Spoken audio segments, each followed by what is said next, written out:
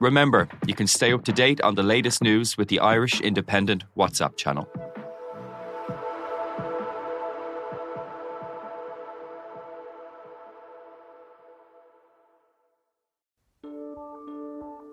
Seachtain, an Indo as Gaeilge.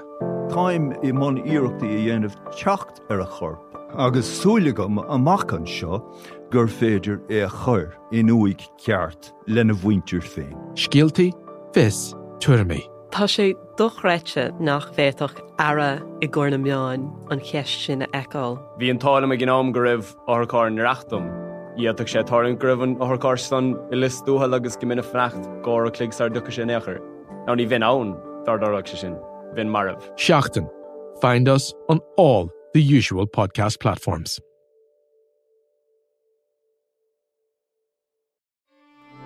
This is an Irish Independent podcast.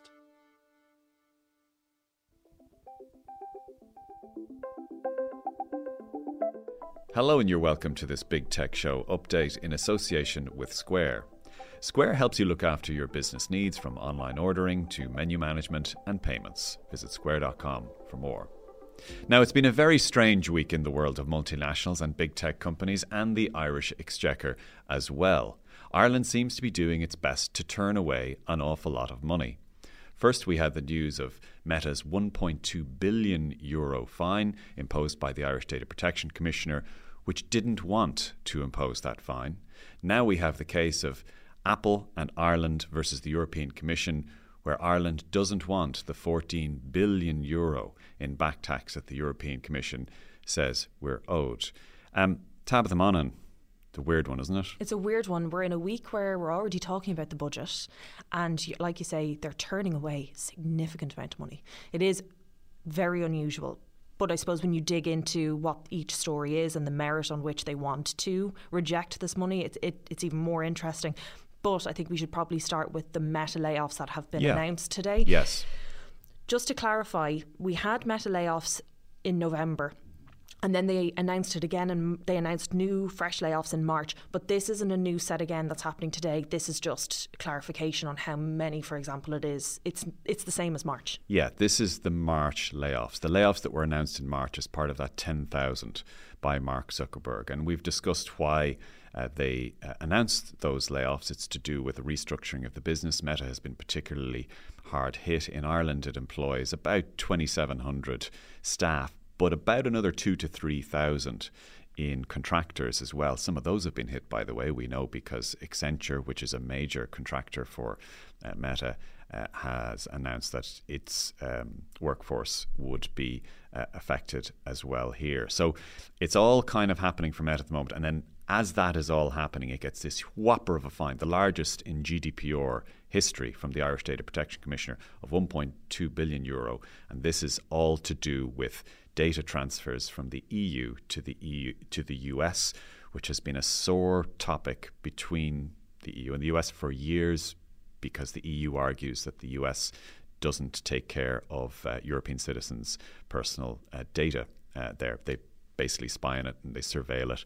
And the Americans say, you Europeans are too focused on your privacy. This is our sovereign right to do it, and never the twain shall meet. And so there's this huge rift, and this has manifested itself in a court case against Meta, because Meta is one of the biggest companies that transfers data from Europe to the US. So that's why the fine was given. It's €1.2 billion, but it brings to €2.5 billion the amount of money prized out of Meta through regulatory fines in Dublin alone over the last 2 years. It's a lot of money. What I wonder is, I mean, we're so reliant on the corporation tax that we get from these multinational companies, and Meta, of course, is a big employer here, like you said.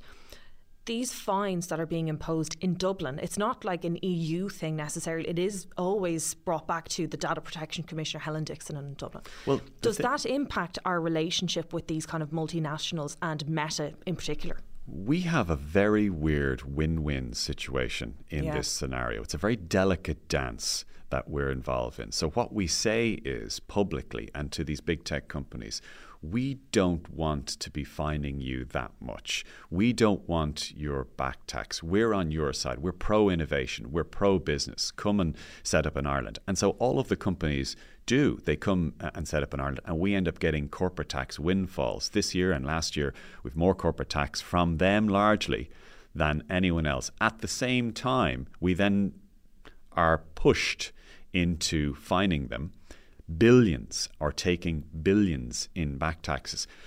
So if you were Machiavellian, you would say that Ireland has played an unbelievably effective game in appearing to be on the side of its biggest corporate benefactors, while at the same time milking them for the most money of any European country. It's astonishing. We've probably made somewhere between 40 to 70 billion euro in the last 8 to 10 years additionally from the policy that we have pursued, which is to say, we're on your side, big tech, we're on your side, big multinationals, but also we will reluctantly take the money if you're fined. Don't forget, those fines go directly to the Irish taxpayer. They're not distributed among other European countries. That's what I wondered, because the EU is very much pushing this, particularly with Apple, which we will come to. They don't get any share in this. No. Oh, no, absolutely not. That's the way it was set up when the GDPR was introduced, that the lead regulator would fine a company or an entity, and that money would stay in that country's exchequer. So because so many of the big tech companies are in Dublin, any fine that is imposed on them goes straight to the Irish government, the Irish taxpayer, housing, schools, unemployment, health, etc. And that's starting to add up. It's starting to really add up. By the end of this year, we may have an additional 15 billion euro on top of the budget surplus of 6 to 8 billion euro from big tech fines and back taxes. Before we move on to Apple and we leave Meta behind, just on the layoffs, I've seen a slowdown in the amount of layoff announcement that there has been. They were almost weekly there at the beginning of the year, so not so much. But we always spoke about it in terms of these big multinational tech companies in particular overhiring during COVID, and then they have to scale it back because they don't need that amount of staff anymore. And like you said, the restructuring of Meta. Is that still the case? Or are we seeing an industry that is in flux more, or possibly in trouble?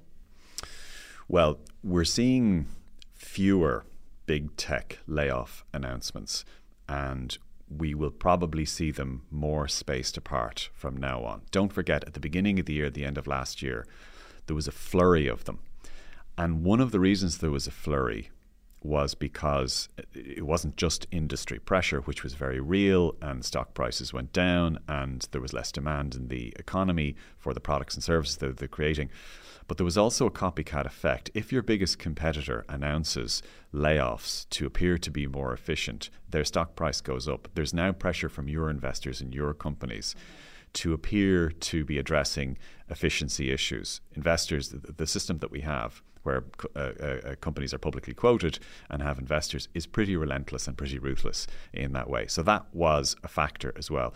Now, most of those big companies have already made their cuts, and they've satisfied that particular demand. You would also argue that the global economy is starting to stabilize and maybe even starting to pick up again, or there are signs of it, which will mean that in the medium term, the demand for these services and products, one would assume, will recover. By the way, we'll see that next week. I will be on location in California for the announcement of Apple's new fabby-dabby-dozy headset, virtual reality, augmented reality, and the demand for that and interest in that will be a very interesting sign for the tech economy.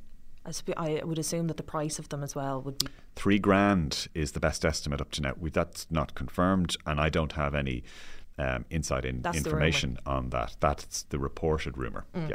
Can we talk about Apple then? Can you briefly just give us a backstory, because this has been going on for a little while. What is it, and what is the latest then?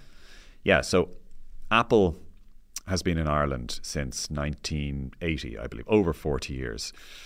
And in that time, it struck up a tax relationship with the Irish revenue, which the European Commission later described as being too lenient. In other words, what the Commission is saying is that Apple did not pay the correct amount of tax or an appropriate amount of tax in Ireland. Now, I'm simplifying the issue hugely here. There's a lot more nuance and layers to it. Essentially, Apple and Ireland rejected that rather, and they said it's not for the European Commission to decide what tax rate Ireland charges. The Ireland insisted that it did not give a favourable tax rate to Apple. But the European Commission was unswayed and decided that Ireland was owed €13 billion in back taxes from Apple. Apple and Ireland together appealed that decision to the courts, and the courts agreed with the appeal. So Ireland and Apple won. Now, whether that means the taxpayer won, that's a different story. But Ireland and Apple won that case. The European Commission didn't like that ruling from the courts, so it has appealed.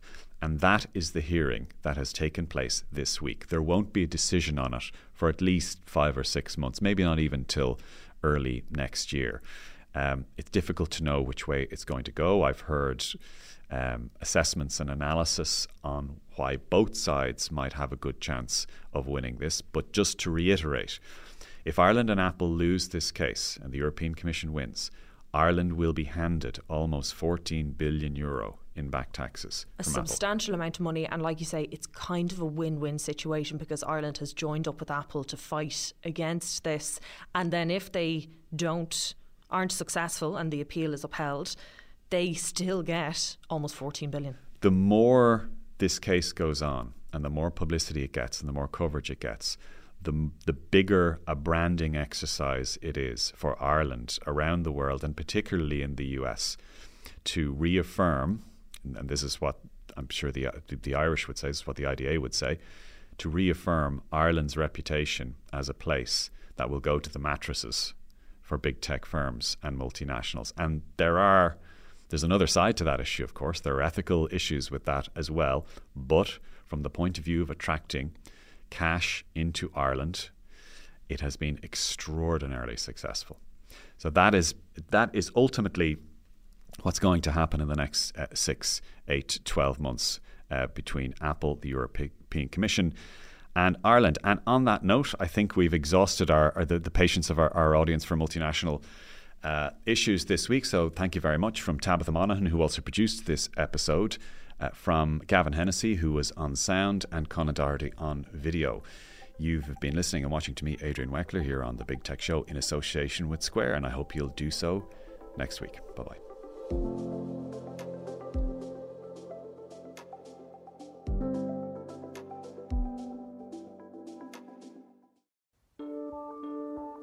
Seachtain, an Indo as Gaeilge. Táim I mon iarachtaí a dhéanamh teacht a chorp, agus súlagam amach an seo gur féidir a chur in uig ceart lena bhaintear féin. Scialtaí, fis, tuirmí. Tá sé dochreite nach bhéadach ara I gcóna meáin an cheist sin a eáil. Bhí an tálam a gnám go raibh árchár narachtam. Íadach sé táirn go raibh an árchár san I listútha agus go minic freacht gcóir a cligsar ducha sé néachar. Now ní bhín ann dardarach sé sin. Bhín marabh. Seachtain. Find us on all the usual podcast platforms.